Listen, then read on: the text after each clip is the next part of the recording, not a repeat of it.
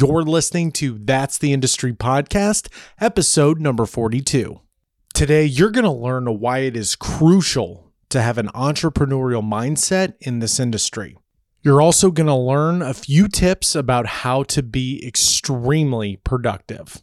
Here we go. You're listening to That's the Industry with Thomas Jordan. That's the Industry with Thomas Jordan. The podcast that takes you inside all the aspects of the entertainment industry. Directly from the people who are making it happen. And now, your host, Thomas Jordan.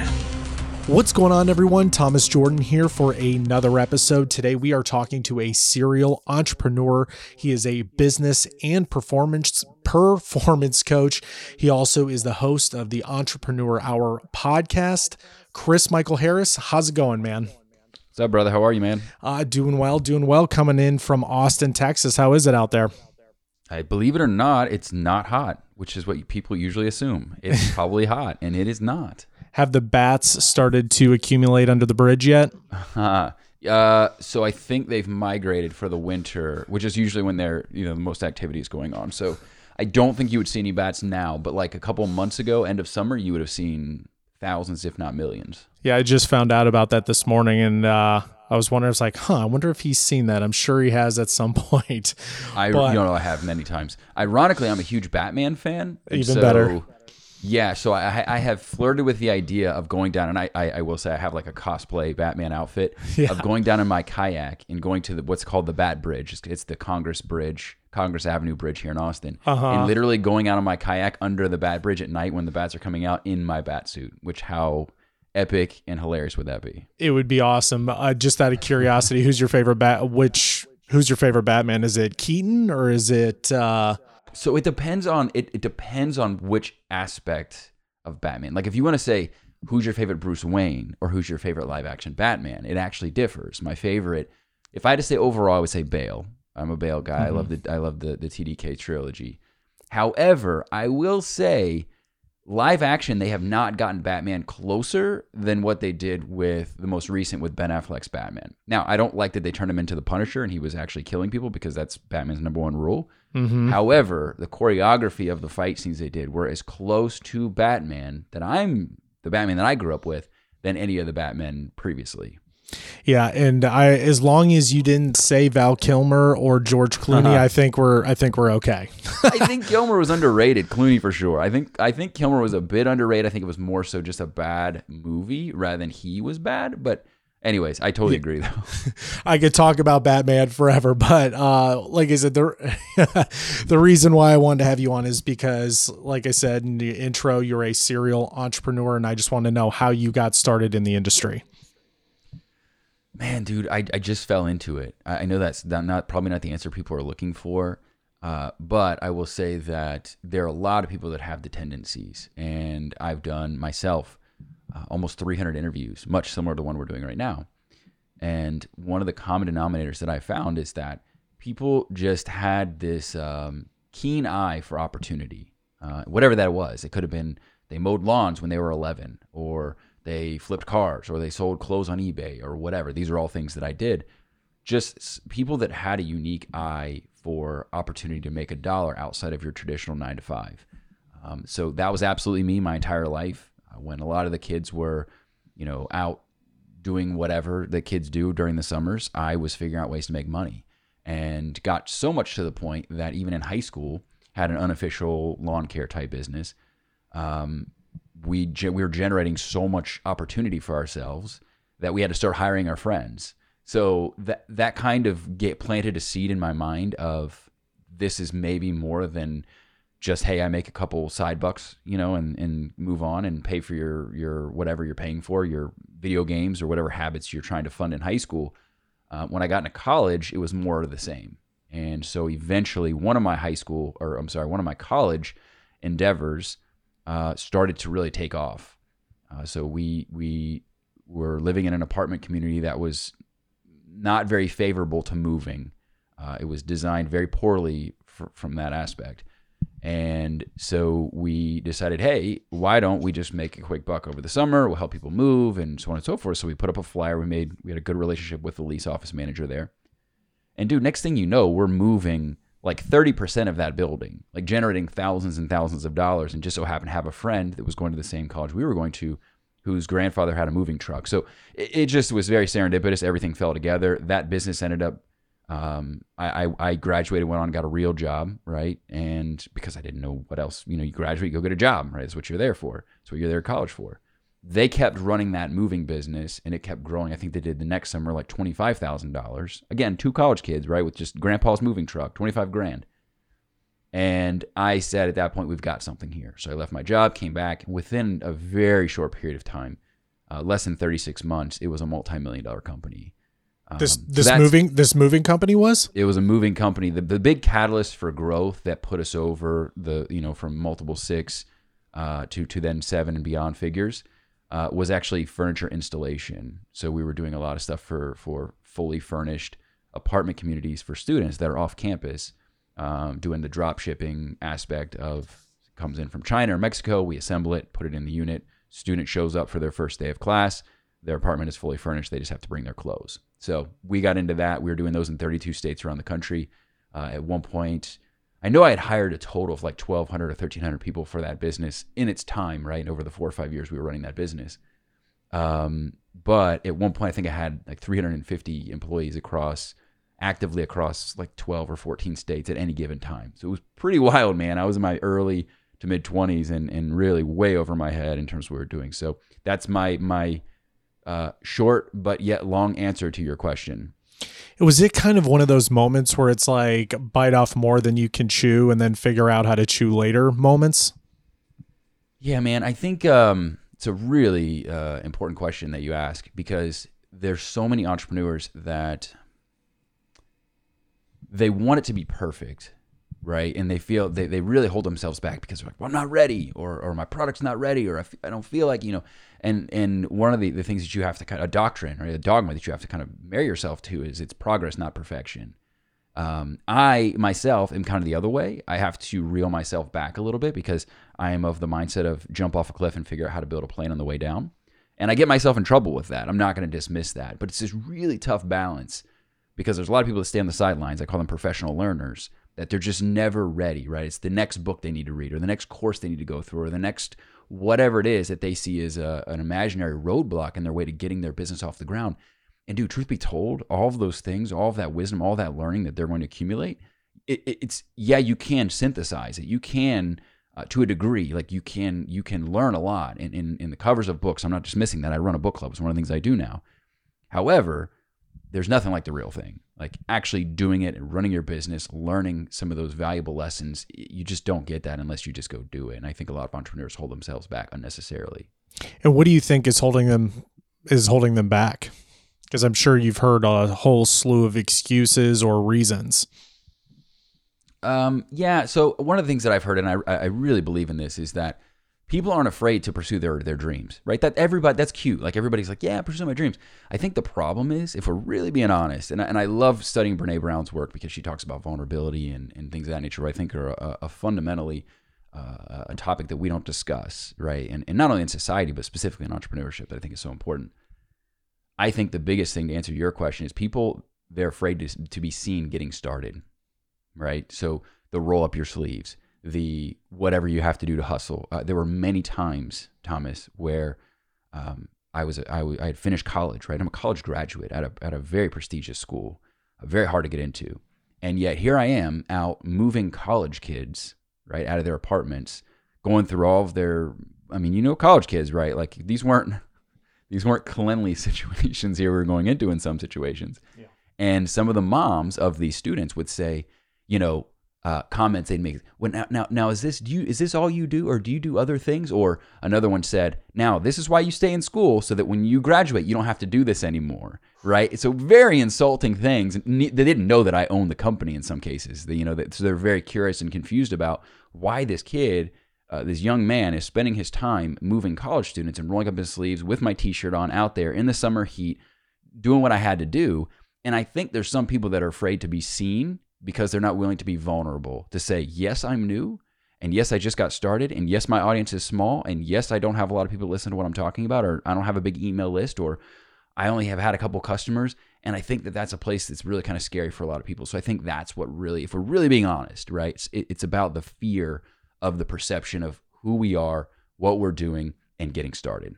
And how do you eliminate that fear exactly? That's tough, man. I think everybody has to reconcile it differently. I think we all have bad data. My bad data, so I can only tell you my anecdotal experience because I've never been anybody but myself. But for me, it was I have a really deep-seated prove myself bug. When I was growing up, I felt my father was a little bit older and he's a baby boomer, and his lineage, it was the children should be seen and not heard era, right? And so there wasn't a lot of praise heaped onto their children, and there wasn't a lot of like, you're great and big hugs and I love you and this and that. Not to say that my father wasn't loving in his own way, but it wasn't maybe what people perceive to be encouraging or supportive as much maybe as what you would see today. I love my dad. I have a great relationship with him, so I'm not trying to, whatever. I'm just giving people context. So for me, I had a big prove myself bug. All right. So for me, when I have those comments directed towards me, the comments that I felt were disparaging about what I was doing, getting started, stuff like that, I think you have to look at a deeper level and say, why am I embarrassed about this, right? Like, why would that affect me at a deep level? And if you have a prove yourself, like I have, that is the opposite of proving yourself, because you have people that are literally insulting you for what you're doing, or not mocking you or intentionally doing anything. It's not malicious. But I think we all have our bad data that we carry around like that. And I think it's a matter of, okay, let's analyze it. Let's reconcile that. If we need to, we're going to work on reframing that in a more positive way. But I think understanding it and recognizing it and not ignoring it, which is a really important part of the discussion, I think, with entrepreneurship. Anybody that thinks this is just a physical game is completely fooling themselves. 95% of what you do in entrepreneurship is a mental game. So if you have these mental deep-seated roadblocks or these emotional, you call it baggage, call it bad data, I call it bad data. If you're carrying that around with you and you think that somehow that's not going to manifest further in entrepreneurship, you're completely kidding yourself, because entrepreneurship puts everything under a microscope, period. Everything you experience is going to be far more volatile and extreme. If you have financial issues, well, guess what? You don't have a paycheck coming in. Now you got to go figure it out. You're going to experience extreme volatility in your emotional well-being and your financial well-being in every aspect. So what that does is it brings out the best and the worst in us, right? It brings out the best because you learn what you're capable of, what you're made of, which you will surprise yourself, I promise you, at just what you are capable of, because you've never been challenged to that degree. But it will also bring out some of that negative stuff. It's what you do with that and how you go about addressing it that is going to determine whether or not you take the next tangible, viable steps forward with what you're doing, or whether you stay stuck and retreat back to professional learner mode. Well, I'm not ready yet. See, this proved that I was right. I'm not ready yet. People clearly are making comments. I'm not ready yet. So it's an ongoing battle, and I don't mean to discourage anybody, but it is something that is, in my experience, it hasn't gone away. Those voices actually get louder over time, and they're different, and they alter contingent upon the season of business that you're in, but they never fully go away. So it's a matter of owning that head game with yourself. Do you still experience that yourself to this day? I wouldn't say that that's a lie. The prove myself thing is there. It's just mutated in a different form for different reasons, right? Like I'm obviously a far more established than I was previously. But I'll give you an example. To answer your question, it's yes. But I talked to Dave Asprey. He's the founder of Bulletproof Coffee. Came on my show and I built a good relationship with him. He told me, he said, here's the thing, man. My show has over 100 million downloads, and I'm giving people advice about their health, their well-being. Don't think I don't feel that pressure, and don't think that the imposter syndrome voices don't grow louder when I see those numbers. Because if you're a good person, right, if you're really trying to, and I would say most of us are, and you're really trying to provide and have integrity in your work and the value that you're delivering, again, which most of us probably do, you are going to question, did I really deliver? Did I really help them? Or was that message appropriate? Or was that product as good? Or, you hear those things, and it only raises the stakes even further. So yes, to answer your question, I do have those, as we all do. I thought I was alone in that for a long time. And then talking to the people that I've talked to, not dissimilar to the conversation we're having right now, you normalize it. And by normalizing it, I think you're able to address it and move forward. But I think a big thing that goes wrong with a lot of young entrepreneurs is they stay very isolated with those thoughts, and those thoughts begin to become a pervasive thought and start to control and dictate what they do, how they do it, how they feel about themselves, how they feel about their business. So the best thing I could recommend as far as practicality and actually addressing this is find a group of people that are also entrepreneurs that you can mastermind with, because I guarantee you're going to find so many similarities, so many of those same feelings and sensations a lot of those people have, and you guys can work through it together. And do you feel like kind of throwing yourself into the pool or throw yourself into the fire is probably one of the best ways of learning? Yes, but calculated. So what I mean by that is, what I don't want to have somebody do is send me an email or find you or I on social media and say, hey, I listened to you and Thomas, and you guys told me to go for it, right? Pursue my dreams, put myself in the corner, jump up and figure out a plane figure out to build a plane on the way down. And now I'm losing my home and I'm bankrupt and this and that. So here's the way I like to break it down for you. And for those listening, I strive for urgency, not desperation. Urgency, not desperation. The reason being is because urgency is going to push you to take action. If you're complacent, you're comfortable, it's not going to happen, right? There's no reason for it to happen, right? We want to put ourselves into that pressure cooker to like really push ourselves, so whatever that looks like for you, put yourself in that situation. Desperation means I quit my job and I have a 2-week personal runway, and that's all I have saved up. That's stupid. That's not calculated at all. I will say, the reason I can say it's stupid is because that's what I did. And my first 6 to 8 months in business, I mean, I told you guys the positive side, like we grew the business and exploded and this and that. Well, the part that I didn't tell you was that the first 6 months after I quit my job and I was, no longer receiving a paycheck, I was doing laundry in my bathtub, literally just turning on the water, and because I couldn't afford to go to the laundromat, because it was that, or buy my canned foods, because I was eating canned foods because that's all I could afford.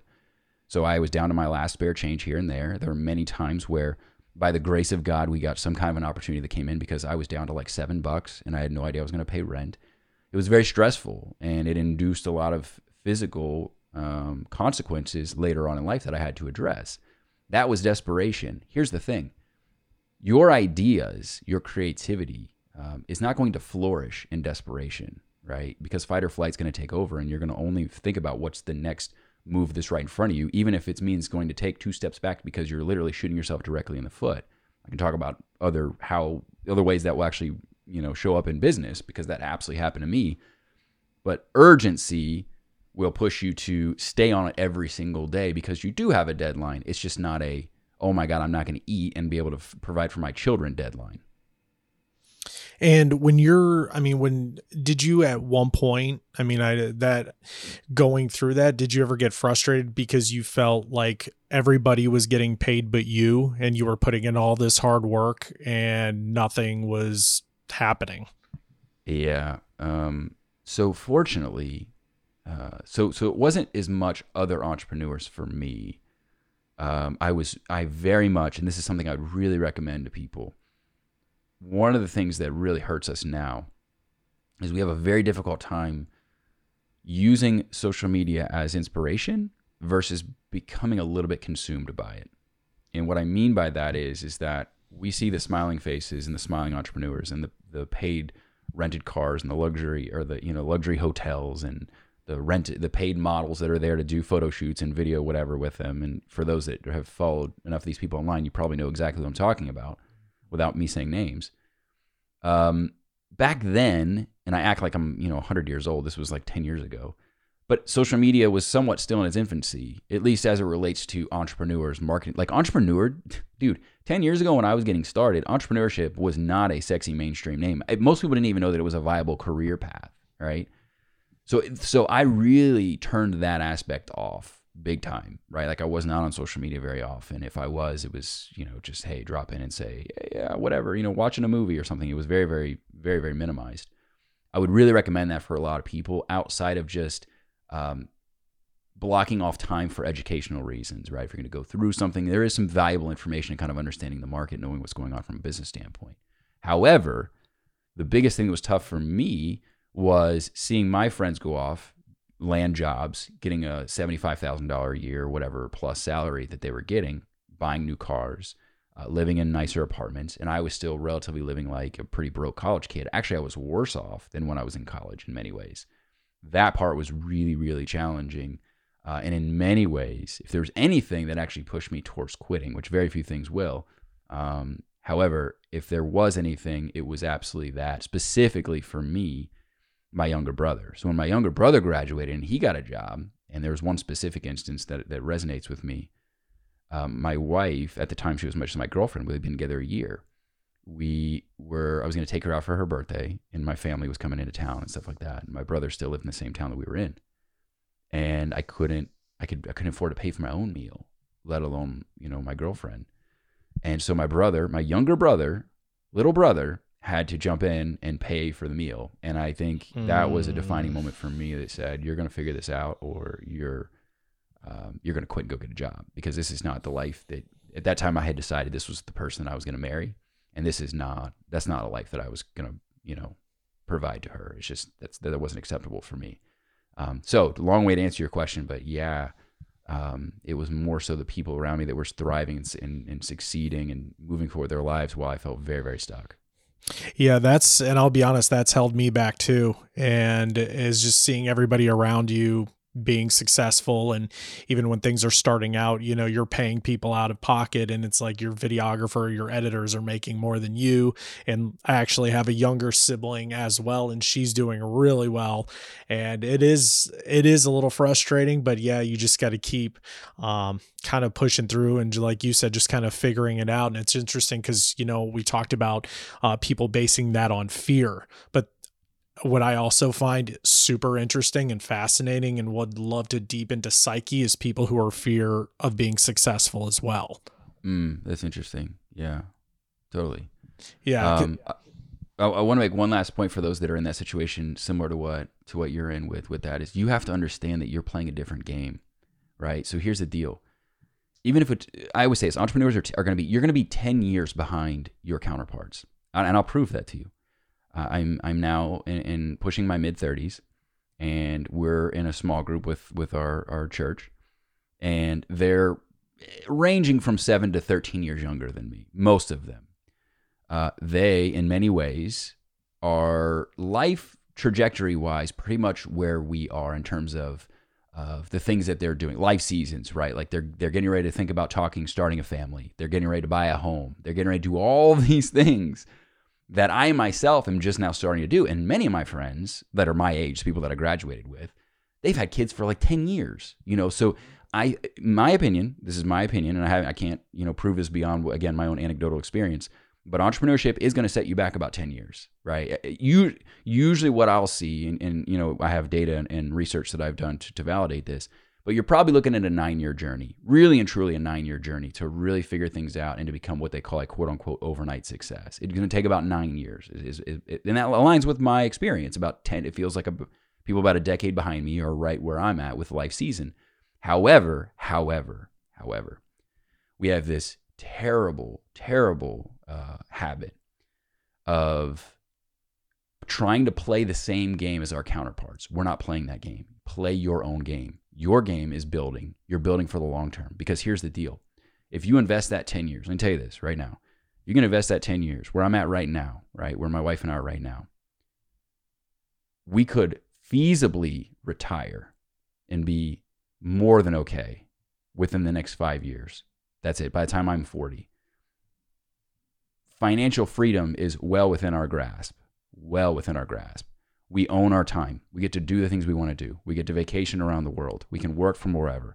All of those various things are well worth it and will pay off big time. So you have to keep your eye on the prize and understand that, hey, here's the deal. That's not the game that I'm playing. Because here's the thing. It looks, from our viewpoint, right, which is a limited viewpoint of their life. And this is not to discredit what they're doing. I wish all of them well.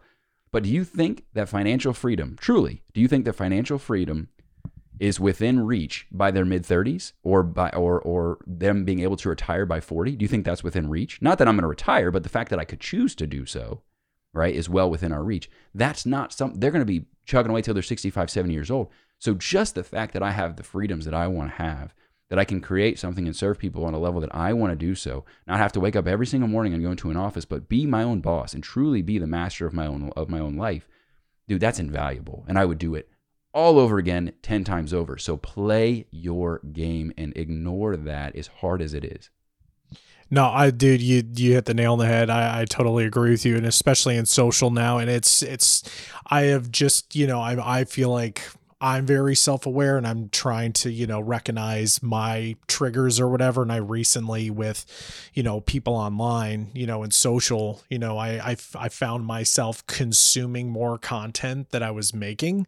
And almost it's been holding me back. And then after I talk to a lot of other people as well, it's just you find similarities, because then it's like mixed with that. It's like, well, I'm the only one who's doing like that. But then you talk to other people and like, dude, I'm the same exact way. So, it's just also being very self-aware as well. So I think I agree with everything you just said. And like one of the main reasons why I wanted to talk to you today is because, even though this, my expertise is in the entertainment industry, I feel like you have to have that entrepreneur mindset and thinking outside the box. And once you mastered, you just take one thing at a time and try to be productive as possible. But what would you say are some keys to productivity?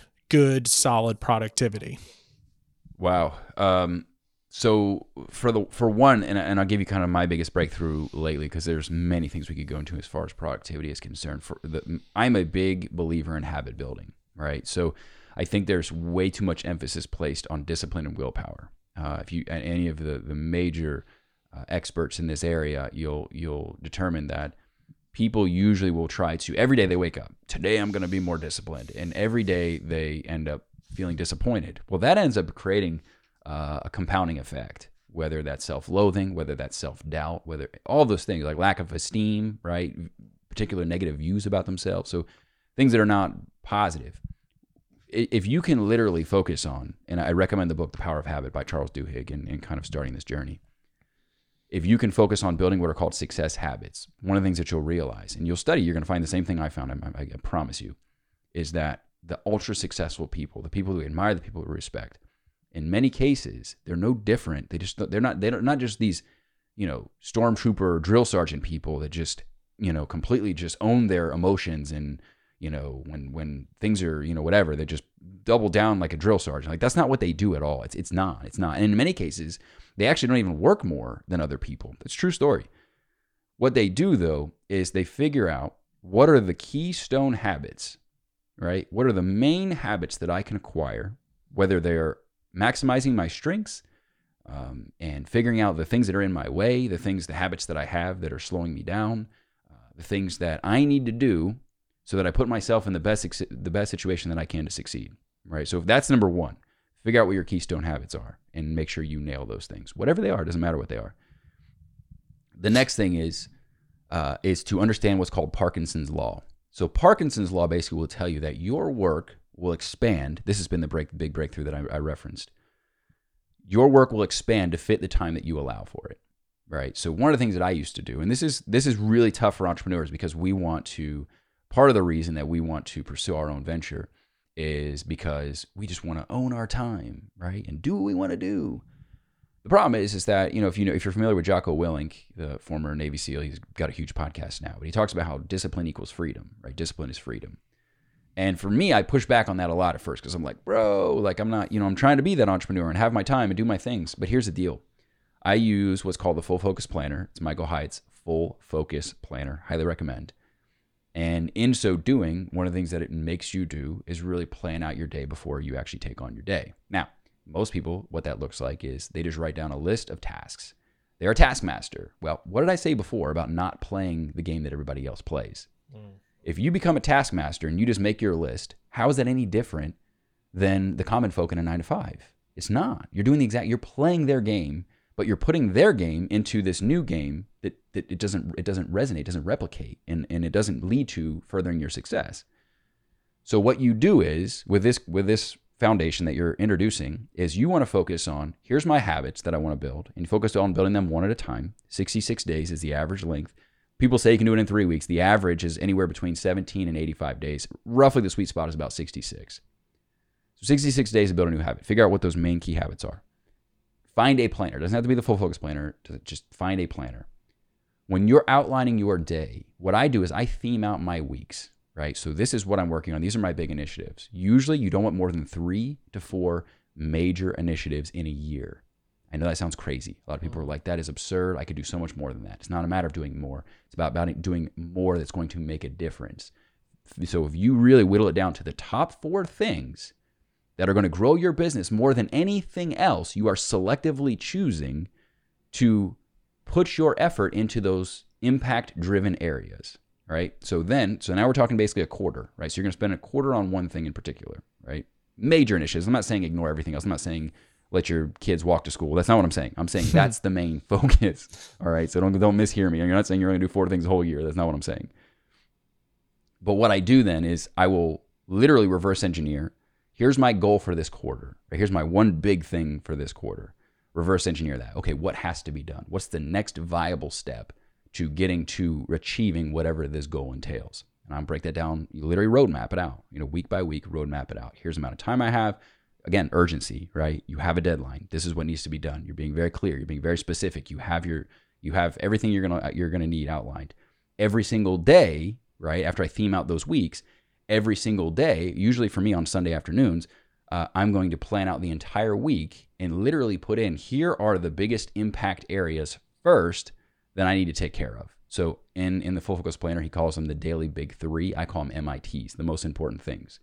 Now, by focusing on those most important things, or your big 3, those are the first core things you're going to put inside of your planner every single day, 5 days a week, right? I use it 7 days a week, but some people only use it 5. That is going to make you focus. If nothing else gets done, those items, those big 3 every single day, you're going to knock those out no matter what. That is your pledge to yourself. That is what you're absolutely going to do. I promise you. So a lot of the research has been put together. Another book I recommend, The One Thing by Gary Keller. He wrote the book. The One Thing, and he talks about how basically they have found that the average person needs to spend about 4 hours a day on their one thing, and if they do so, that is all that's required to achieve the success that they want to achieve. Well, here's the deal: your big 3, your MITs, you're probably going to commit about 4 hours a day. So if you only did those 4 things, that's all you have to commit to your business is 4 hours a day, and that's it. So maybe you do 2 hours in the morning, you go to your job, you come home, you do an hour as soon as you get home, you make dinner, you take care of the kids, put them to bed, you do another hour. There's 4 hours a day. I have a friend that did this. He grew a 7-figure business with a full-time job doing just this. That is going to allow you to maneuver and be strategic about areas of impact, not being a task manager. So that's the second part. The last part, as we talked about Parkinson's law, is expanding, your work will expand at the time you allow for it. Inside the Full Focus Planner every day, you're going to see an hour-by-hour block, an hour-by-hour breakdown of what your day is going to look like, right? So we're going to strategically maneuver how we're going to construct our day to be most effective, right? So what I do is, I'm looking at it right in front of me right here. So I'm going to put all the things that I want to do. Usually what I do is I put all of my small tasks that just need to get knocked out first thing in the morning, right? I come home from the gym, I just boom, boom, boom, boom, boom. I need to call and get a refund from Amazon or whatever. I'm going to do that then. I'm going to knock everything out. In the afternoons, for me, the 1 to 3 block is when I just focus on really nailing my MITs. I'll take a break, do what I'm doing with you right now, and then I spend another 2 to 3 hours until about 5:30, 6 o'clock working and finishing my MITs. So my entire afternoon is dedicated to, it's just blank space, me with my MITs. I put my phone on Do Not Disturb. I don't want any notifications. I close my door, nothing. I'm just locked in on my MITs, and I am determined to get those things done if I don't get anything else done, right? Non-negotiables. So for me, that's really how you orchestrate and navigate your days to be as effective as you possibly can. Are there going to be days where you fall behind and you miss and you have to defer something? Absolutely. But here's the deal. If you can nail it 85% of the time, 90% of the time, I promise you what you're going to find is you're going to look back and say, holy wow, I did more just by doing what I did with blocking out my hours, Thomas. True story. First I just had my list, Taskmaster, right? I started breaking it down, being more strategic, and actually did the hour-by-hour breakdown. Dude, I was getting everything done, same list. I was getting everything done in half a day when what used to take me a full day. Now, keep that in mind, is that I am a high-driven, nutso entrepreneur. So what I do in a day is probably what a lot of people do in a week, if I'm being totally fair, at least 3 days, let's say. Now I'm doing that in half a day. Now imagine this. We can't create more time. We can just be more effective with it. So imagine if you can really get, not only focus on areas of impact, but then get more efficient with how you're navigating your time. Forget about it. It's game over. It's game, and then build the habits on top of it. I promise you, you will achieve things that you literally thought were not possible and start excelling at a level that you didn't think that you were capable of doing. And when you started doing this, and I noticed, and I liked what you said about how, like, because life happens sometimes, and you get, there's going to be days you fall behind, and sometimes you do 85%. How it sounds like you're super in tuned with this process, and you're super dialed in. How long did that take you to really dial in and, and go from that, sometimes it's 50% and then it's 85%. And now it sounds like you were just like hitting it every single week. Yeah, man. So here's the thing, and this is really important because a lot of people will hear me say stuff like this, and I'm glad you bring that up because they're like, man, that guy's a machine. I could never do that. And it's like, okay, but here's the deal. This is the compounding effect from years of tweaking, trying new things, figuring out what works for me. I have some friends that wake up at 5 a.m. So I did my chronotype. You can do a test called a chronotype, which tells you what type of sleeper you are. I was either a bear or a dolphin. I tested differently both the times I did it. But basically what it means is I'm not a morning person. I've known that my entire life. So some people know they're not a morning person, but what do? They force themselves out of bed at 5 o'clock in the morning because they tell themselves that's what's required, because that's what success looks like. Well, here's the deal. What I talk about playing the wrong game, that's the other man's game. That's not your game. Figure out a schedule that works for you. Keep tweaking things over time. If something's not working and you're only at 50%, okay, what can I do to optimize to get to 65%? What can I optimize to do to get to 66%, right? Like, it doesn't even have to be a jump from 50 to 80%. There are a lot of things that, and I don't even want to put a definitive percentage on my own performance, right? Because for me, I can always be improving. I can always be getting better. So for me, I'm a biohacker. I'm huge into, I've noticed a direct correlation between what I put in my body, how I treat my body, and my performance with my work or my edge with my cognition. Like, I've noticed those things directly. So it's always a work in progress. Always, always, always. Now, here's going to be the hard part is you need to put things in place. And this is why I really suggest a gratitude assignment or gratitude practice rather. Things that you're doing, measurables that you're putting in place so that you're recognizing the improvement that you're making. Because one day you're going to lift your head up and realize I've gotten so much better and I didn't even appreciate or recognize that it was happening. And that's I do that all the time. It's a really tough place to be because the problem is that you are excelling and growing and becoming so much better in so many ways, specifically as we're talking about with productivity, that if you don't have those things in place, you don't recognize that what you're doing is actually working. So if you don't have, that's part of testing anything. If you don't have metrics to measure, if you don't have anything that you can qualify with it or quantify with it, what you're going to find is that you're not appreciating the steps and the massive leaps that you're taking. There's not a report card that you get that comes in that says, this week you got an 85. So create one for yourself. What does that report card need to look like? How are you going to grade yourself that specific week so that you can look at things, really look at it from a micro standpoint and analyze, okay, this is what I did this week. This is what worked. This is what didn't work. What can I do next week? What did I do well? What did I not do well? How could I improve those things? How could I eliminate? So what you're going to find is that it's going to evolve and improve over time. You're not just going to flip a switch and then all of a sudden you're going to be this, amazing productivity maven. Yeah. And it's so interesting you say that because like I said, myself and people that I talk to, I find it very interesting that as entrepreneurs or creatives in general, we don't, have gratitude or celebrate our small wins. It is beyond me because I do it all the time. Right. Where it's like, I'll be so proud of myself. I have like an internal, like, yay. And it's like, well, back to work. It's the curse of the hyperachiever. That's all it is. It's the curse of the hyperachiever. And most entrepreneurs are hyperachievers. So it's the next pursuit. So you're absolutely right. Yeah. And what, in planning everything and writing everything down, I'm guessing that totally eliminates, being scatterbrained and procrastination. Yeah, man. And I'm super ADD and I'm sure people can gather. I bounce around with a lot with my thoughts. And so for me, it's the same principle for really, kind of looking at things, metaphorically looking at other examples, so to speak.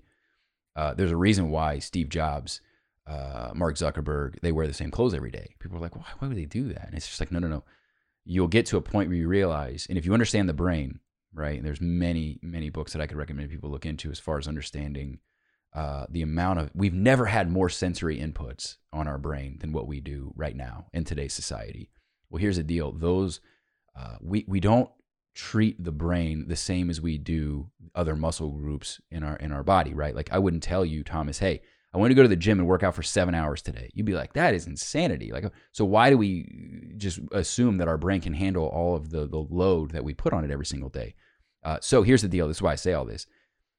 The brain is always going to try to reduce bandwidth. The more you can reduce it as well through intention, by reducing the things that you're both exposed to. We talked about social media. We talked about TV. I don't even watch TV, right? Like all these things that try to reduce. However, the more we can get things, we treat our brains like they're a hard drive. The more we can start putting things down on paper, the more we can start putting things down and getting it out of our brain, the more bandwidth we create for that free space, for that creativity to happen, for those brilliant epiphany moments for you to say, oh my gosh, this was the answer. This is what I've been doing wrong. And I have those epiphany moments all the time. Don't think that when you just become a more mature entrepreneur that those moments that just happen all the time, because you have to create the intention for those things to happen. So the more that you can get you shouldn't be walking around on your head thinking, okay, got to remember 1 o'clock. Got to remember 1 o'clock. I've got to call at 1 o'clock. Call at 1 o'clock. No. Put that down on paper. Set a reminder on your phone. Let technology work for you, not against you. Because here's the deal. Instead of having that take up all that cognitive bandwidth in your brain, what if it was focused on, I have free space to think, right? With just no noise, no phone, no YouTube, no nothing, just to be still. And I promise you, in those moments, I do float therapy, self-deprivation tanks, sensory deprivation tanks, which Joe Rogan talks about all the time. But I do those. Man, I come out of that thing and I'm like, sometimes I write a book while I'm in there, in my head, literally, because it's just, for the first time, sometimes in weeks for me, it's just clear headspace. And we don't do that enough. And like I said with entrepreneurship, it's a head game, right? Completely a mental game. So if you can do that simply by using a planner, simply by doing things that reduce that stress that you have on your brain all the time, I promise you're going to see just crazy returns on that investment. And I've heard Joe Rogan talk about that too. And I've actually done it once, but I almost resort and I'm glad it works for you. Cause I'm like you, I have entrepreneur ADD, right? And I did the deprivation take one time and my brain was going, I didn't like it. Cause I was, oh my God, my brain was going into overload, but I'm glad that I call it the zone of genius. Like you've got to find where your zone of genius is. And I've noticed when I put my headphones on in the gym and just get on I have bad knees, so I just do inclines on a treadmill, and I started taking a piece of paper with me to the gym, and that's where my ideas just flow like the salmon of Capistrano, my friend. Like it just dumps. Like, I don't know. I couldn't tell you why. Some people it's in the shower. Sometimes it's, I can't watch motivational movies before I go to bed, or I'll be up till 5 a.m. just brain dumping ideas or something like that. Have you tried, this would be something maybe interesting, because I think there's a lot of us ADD entrepreneurs. I think it's part of, I don't know. I haven't read any studies on this, so this is again more of just my own opinion than anything else. But I think there's a lot of us that we as people with ADD, we don't fit inside of the normal mold to a large degree, right? And I think we've always kind of inherently known that. I think it's more of a blessing than it is a curse. I think we're doing the work that we should do. However, it doesn't mean it doesn't create its own challenges, because bottom line is that society was created in a way that is not necessarily conducive to the ADD person unless we are creating new things, which is great because we're challenging the status quo, we're challenging the ways we do things, we're challenging the world and the way that the world operates. However, one of the things that I've really noticed, because there is a lot to be said about what's causing the ADD. A lot of people would say it's gut-brain axis, which was certainly my case. I've noticed just by tending to my gut health immediately, I'm far more cognitively inclined than I was before, but also taking advantage of things like nootropics have really just expanded not only my ability to handle the sensory inputs that I mentioned previously, but also to just be really dialed in and close the gap between now and my next epiphany moment has been something really, really awesome. So I'm not a big fan of smart drugs. I think that anything synthetic is not great, but nootropics are natural, naturally occurring. So big fan of those. And I know, since you mentioned Joe Rogan, I can't remember what the product he uses calls. He's very an advocate for the Alpha Brain. Thank you. Have you tried that stuff? I did. It's not. It wasn't my favorite one that I've done, but I feel like I did. I'd have to go look at the ingredient list again, but I feel like I did notice something though for sure. Yeah, I've always wanted to try it just to give it a whirl because I mean, I trust, as you did too. Sure. Obviously, you got it. So, is there any type of nootropics that you can recommend? The one I'm doing now is called keto nootropic, and I'm not necessarily advocating for an extreme diet, like ketogenic. Although I do think that a healthy fat diet is very helpful. This one's by Designs for Health is the company. Keto nootropic is specifically the product name. I buy their products often. I work with a lot of. This isn't just stuff I just picked up off the shelf.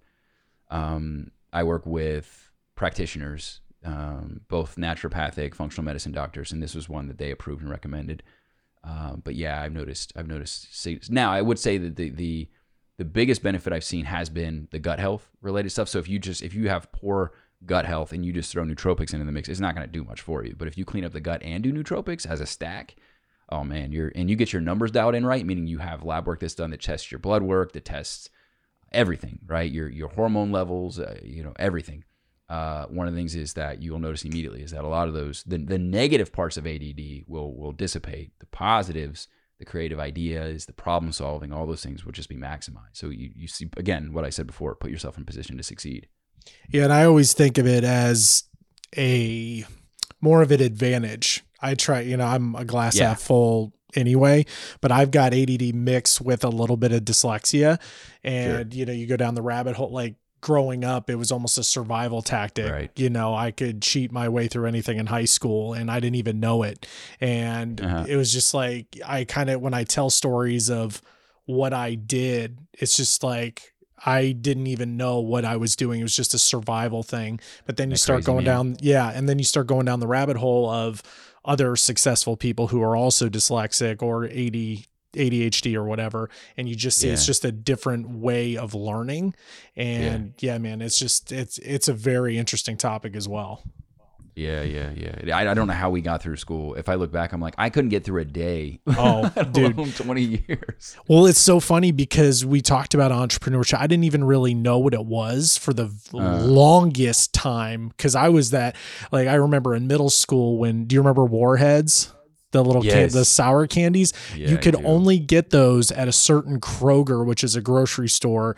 I'm from Cincinnati, man. Okay. Yeah. So you could only get them at this one Kroger and people be like, where'd you get them? And then somebody was like, oh man, I'll give you $5 for those. And I was like, wait a minute. If he's going to give me $5 for these, who else is going to do it? So it was like selling Warheads, selling, awesome. Mixed CDs when Napster was a thing, always doing that. And in high school, like I said, I cheated. Like I came up with these grand schemes of how to get, better grades. And like you said, just looking back on it now, I don't know how I got through it, but crazy, man. But kind of what you were talking about though.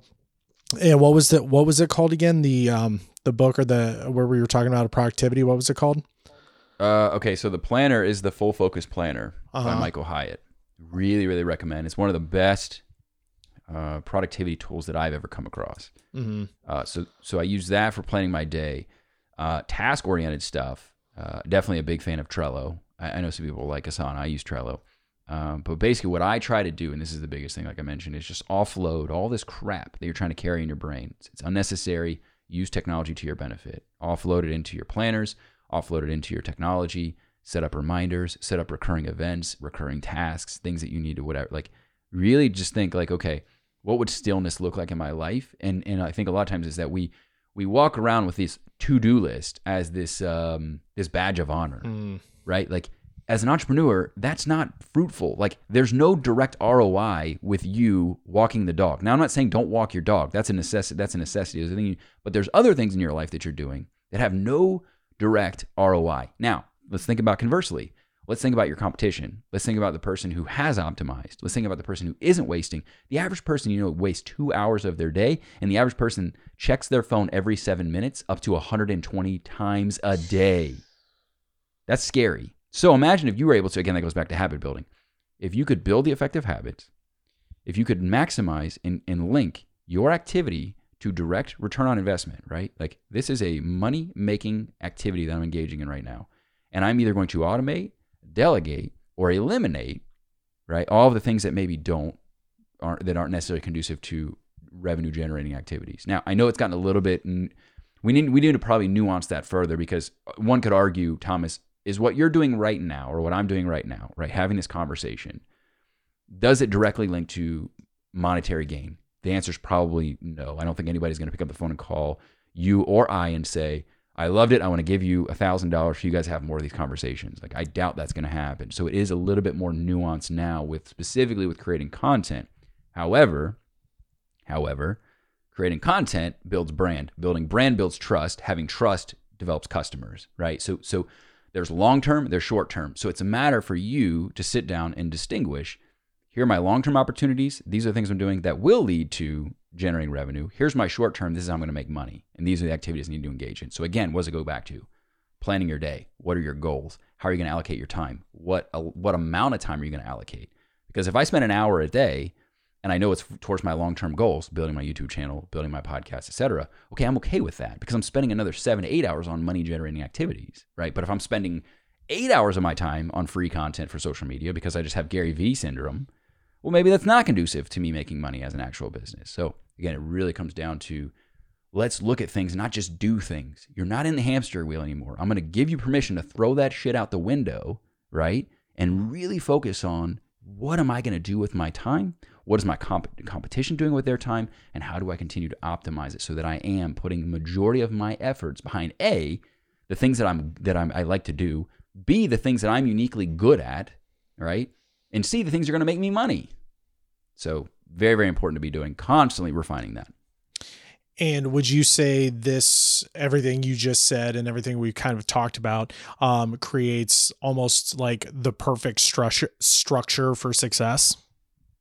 Yeah, I think what you'll find, and this was something that they found, that 80% of businesses, they're basically only 20% of companies, 80% is overlapping, meaning that only the trade-specific aspects of companies fall in that 20%. So most businesses can be the same basic principles of how to run a company, regardless if you run an online tech giant versus you run a local donut shop. Like 80% business is business. Business is business. So if you develop the habits and you develop the structure and you develop yourself as a highly functioning, performing entrepreneur, it doesn't matter what you're doing. That's just the byproduct, right? It's the system and the structure that you create. And the problem is, Thomas, in my opinion, that so many people are focused on the X's and O's of growing their specific business.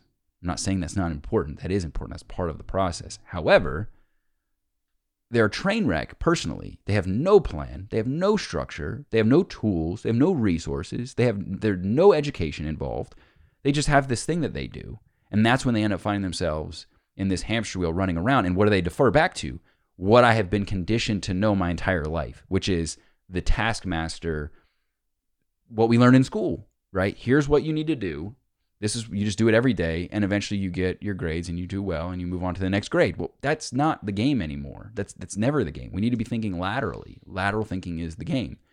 So throw all of those conditions out the window. You have to and this is the hardest part for me, Thomas, and especially with my clients, is we have to find, there's some of that toxic, bad data that you're bringing in that you learned from school, or you learned from this, or you learned from wherever.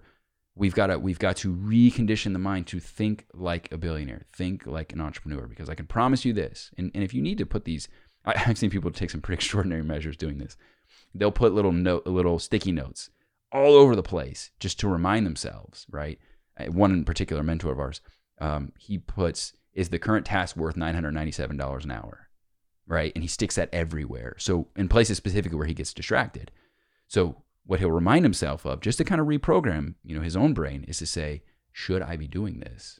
Or should I find a way to say, I need to delegate this or eliminate this or find a way that gets done without me being involved, because it's not worth $997 an hour. So one of the things that I like to do to get people started on that track is saying, write down a list, create the job position that you yourself would basically what you do, but create it as a job, right? So write the description. What is this person going to do? Like you're going to hire yourself. What are their functions going to be, and how much you're going to pay this person by the hour?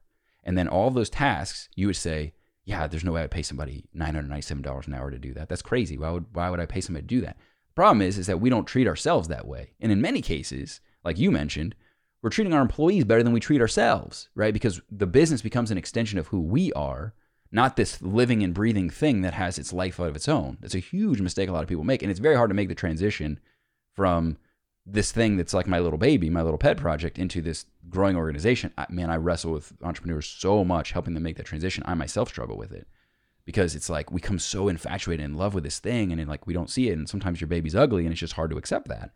So if you treat it as an object, as a commodity that can be bought and sold and so on and so forth, and you're literally filling talent and positions in accordance with what that thing needs to thrive and grow, no different than you would a game you're playing like The Sims or something like that online, right? And then also doing the same for your own position, treating yourself just as you would someone you're going to hire to fill a specific position or a role. I think what you're going to find is that you're going to be, outside of everything else we've already talked about, I think what you'll find is that you're going to be putting yourself in positions to succeed and to grow, but also what's best for the organization, and have a potential plan in place for having the business run even if you removed yourself from that business, which is the ultimate goal. Do you feel like a lot of creatives and entrepreneurs have a very hard time of letting go of control as well? Yeah, they do. And the big mistake that I see with that, and I experience a lot of these things. I'm telling you that when I say people that experience this, the first person that experienced this was myself, right? So please know this is not me being high and mighty and saying like, oh, these people are making all these mistakes. Like the reason I know they're mistakes is because I made all of them probably 10 times. The problem is that when you're making that transition, you've done all these things to get it to where it's at. So there is some fear. There definitely is some fear involved with, well, what if they don't do it as good as I did it, right? So ideally, that's a hiring issue, right? So you should find people that can do it better, right? Like my editor just took over our YouTube because we've been doing YouTube for a year now, and it's growing very, very slowly. But literally, he's been doing it for a week, and he's already doing it better than what I was doing because he immersed himself in it. He's learning. He's going through the educational process. So I actually was holding us back. Many times we're actually holding the business back, right? And that's a huge part of the issue. But the other thing is this: we associate what we've done, what got us here, right? The work that we did to get us wherever here is for you. And if we strip that away, we feel like we're not going to provide any value anymore, right? Like it's no longer going to be because of me that this business is doing what it's doing, right? We don't know what the next step looks like. We say like, oh, well, you oversee the company. Because some people, they're not lazy, right? I'm not lazy either. But some people just want to go home and sit and have somebody call them at the end of the day and say, hey, the business is going great. Okay, awesome. I don't have to do anything. Like so they're not okay with this idea of not doing work, and they don't see the value in some of the other work, right? Like I mentioned, the big picture planning, right? Or figuring out strategic thinking. What are the next steps? What are the next big hires? What's the next big strategic partnership that you're going to make that's going to take your business to the next level? What kind of content can you be focusing on creating so that you are getting the messaging out of your brand or your business? Like all of that thing, we don't associate value in our time as much as we did some of the heavy lifting things that we did early on with the business, right? Some of the things that maybe did have, like I'm creating social media assets, or, you know, I'm out doing the service of my business. I'm delivering donuts, like I mentioned, a donut shop, or like I'm doing those things. And so I think we kind of lose ourselves in the value creation and the value delivery part of things because we just don't associate these new things, or we don't even know what they are, or we don't associate them with the same level of value that the stuff that we used to do in our minds equates to. And have you created, and I know one big thing for entrepreneurs and creatives and kind of what we're talking about right now is to also create processes. And some people love to do it and some people hate to do it. Which one are you? I love the benefit of it. I love when something works. And I think that's true for a lot of entrepreneurs. I don't know that I love the work in doing it, but I love the result thereafter. Yeah, because I hear a lot of entrepreneurs say you got to slow down before you speed up. And I think that kind of correlates into that. But man, I could talk to you about this for hours, but I want to be respectful of your time. Just a couple quick questions. Now, I know you have a super love for books. You're a hyper reader. I consume content a whole different way. I have to do video or audio. And I know you have a book club and everything like that. Just out of curiosity though, you know, with all these books you read and talk about, review and implement, when is your book coming out? That's a great question, and I've been asked this a lot. I think the thing for me is, and this is neither right, wrong, nor indifferent. I want to write it when I feel like it's the right season to write it. So I'm not going to play. I think sometimes people do it because it's the same reason people get married and have kids, because it's like, well, it feels like I should now, right? And it's not the right reason. It's just because we feel these pressures to do so. When the time is right, I will do it. When I feel like my audience is to a point where we have something that we can really spread to a lot of people, not just, hey, my mom and dad read it or whatever. And I'm not saying that would be limited my reach right now. But when the season's right, I will definitely do it. I write every day. If you want to know, if I'm being candid, every single day I write down my intention. So I do on my full focus planner. On the left, I write my schedule. On the right, I'll read it to you. I will be a billionaire and a New York Times bestselling author by 50. I write that every single day inside of this journal. I write it every single day. So obviously, that said, you have to write a book to be a New York Times bestselling author. So it is in my plans.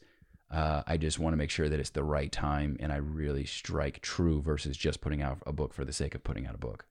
Do you already have a name and a concept? I know you can't give away everything, but do you already have a couple of ideas floating around? There's been some ideas, man, but nothing really concrete. And that's maybe part of the reason why I haven't written anything yet. I think part of the process and going through the work that I do now with my online presence anyways, is like figuring out what that would be, right? And my wife says it best. She says, clarity doesn't strike, it unfolds. I'm in the unfolding process. Interesting. I was going to say, I guess you might have to stay in that deprivation tank a couple more extra times. You know what I'm saying? Yeah. And also, what would you say is your entrepreneur superpower? Oh, man. So the first one, I'll tell you the first thing that comes to mind. And this has been true. There are other things that have happened too that are I would say are also superpowers to a large degree. But one that really rings true for me is there's something that's broken inside of me that just doesn't know when to submit, doesn't know when to quit. I've been through hell and back again. Sometimes unnecessarily. I have to be really careful because our strengths can also be our Achilles heel in many ways, right? Yep. But I can be very masochistic if I'm not careful with this. I am just committed to the struggle, kind of understanding that it's going to be a struggle. And I put myself through things that most people do, not my assumption, through candor and through their articulation to me, that they're like, I don't know how you do the things you do and why you do the things you do. I've gone through tremendous hardships, even in growth, right? Even growing 1,000% in revenue from $50,000 to $500,000 from year 1 to year 2 in my first business. That was extremely painful. So I would say I am extremely persistent. I'm extremely tenacious. I just don't know when to quit. It's just not in me. And I'm an extreme problem solver. There's never a challenge that I can't find a solution for. So I would say those kind of round out the ones that immediately come to mind. No, those are all good, man. And you mentioned wanting to be a billionaire by 50. Why $1 billion? That's a good question, man. So I had a goal. This might be, I try to stay away from vanity goals because I think that they don't really. So my wife has challenged me on this, actually. So I'm glad you're asking me this question. She said, well, what if you only made $100 million, only $100 million, but you served people in a way that was both impactful and influential. And I would say, yeah, I was absolutely a success. She was like, would you feel like you weren't a success?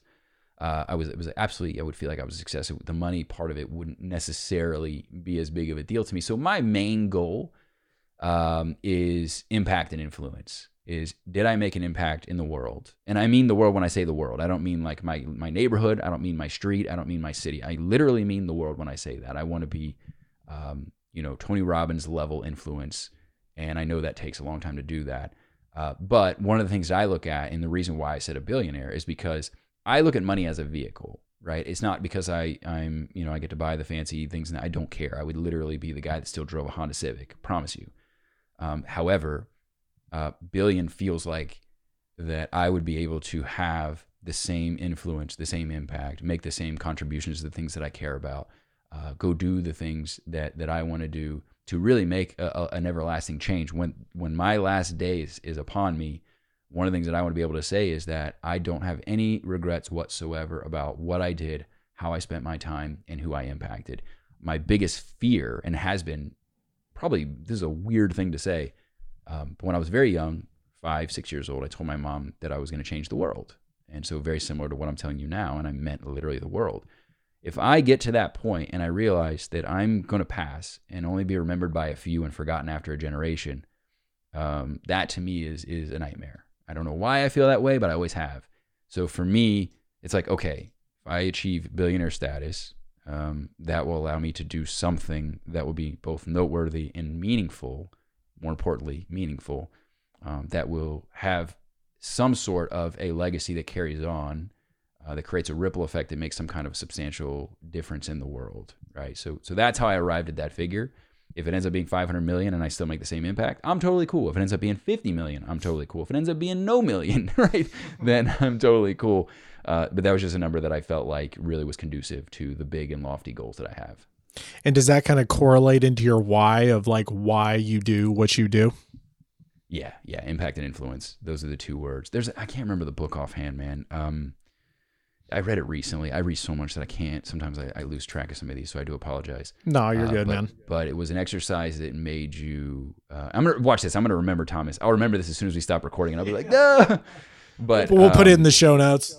Yeah, but it made you go through and really identify with 2 words that resonate. It was kind of like building out your core values. And I looked at the list, and I just kind of was, looking through and just at a, bird's eye view, kind of wasn't like really fixating on anyone in particular. But those 2 words really popped.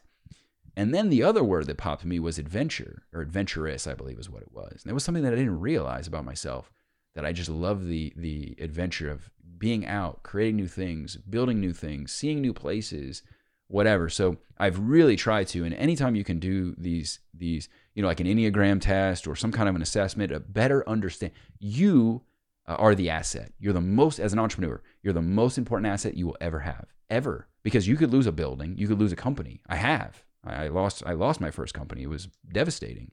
And for a lot of reasons that I feel like weren't necessarily my own doing. But at the end of the day, that came to pass. What was left? Me, the entrepreneur. So for me, it's like, why would you not every single day? That's why I don't get it. I call people that are on the pizza and beer diet. I'm like, why would you? This is, I mean, I know the Bible tells us this is our temple, but from a secular standpoint, purely, right, from a business standpoint, why would you not invest everything you can, whether that's from a business perspective, from a knowledge perspective, from a health perspective, to achieve everything you want to achieve? That's where you start. That's where you start. Everything else is a beneficiary. Everything else you touch, everything else you do is a beneficiary. So I really try to do that. Again, maybe this is my superpower. I don't know, but really always really fixating inwardly of how can I improve myself today? What can I do to equip myself to understand myself better? I love doing NLP work, neuro-linguistic programming. Like, how do I understand my subconscious, the ways that I operate, why I operate that way, why I think the ways that I think, why do I say the things that I do, why, all of those things, man, have just begetted such a large ROI in my life that I feel like no matter what, if you focus there, if you continue to make that an intentional practice in your life, the sky is truly the limit, as cliche as that sounds. Dude, that is a perfect way to end it, man. No, that was great. Where can people find you online? Yeah, so best way is social media, obviously, at Hey CMH, like, hey, how you doing? Hey CMH. My name's Chris Michael Harris. I think you said it at the beginning. Yep. So CMH is what I go by because Chris Michael Harris is quite a mouthful. So you can find me there. HeyCMH.com would be great. We did put together a resource that I usually offer up to people's audiences, specifically those that are trying to start a business, called our Ultimate Startup Checklist. So you can go to uscdownload.com to grab that. Awesome, man. 100% free. Yep. And I will put all those links in the description, man. Once again, I appreciate your time and thank you for coming. All right, buddy. Enjoyed it, man. Thanks so much. You too. All right, that does it for today's episode. Thank you so much for listening. I really do appreciate it. And I would love your help. This podcast is brand new, so I need all the help I can get. If you would, just subscribe to the podcast, leave a 5-star rating. I really, really would appreciate it. And last but not least, I got a little something for you. For the last 10 years, I have been writing, shooting, producing, editing my own video to get my dream job as an entertainment reporter in Los Angeles, interviewing the stars. Now, that might not be your dream, but if you are in this industry and you are in this field, you are going to need to learn how to write, shoot, and edit, produce your own content. And now I want to personally train you on these skills so you can create your own journey and make money while doing so. So what I want you to do now is log on to Facebook and request to be in my private Facebook group, On Camera Professionals. Once again, it is called On Camera Professionals. But wait, Thomas, I really like your stuff. I really want to learn from you, but I don't want to be on camera. Don't worry, I got you covered. In this group, I'm going to be doing a live training, so that means live tips and tricks. I'm going to do giveaways, freebies, and I'm also going to do personalized training. So once again, log on to Facebook and type in On Camera Professionals, and I'll see you there.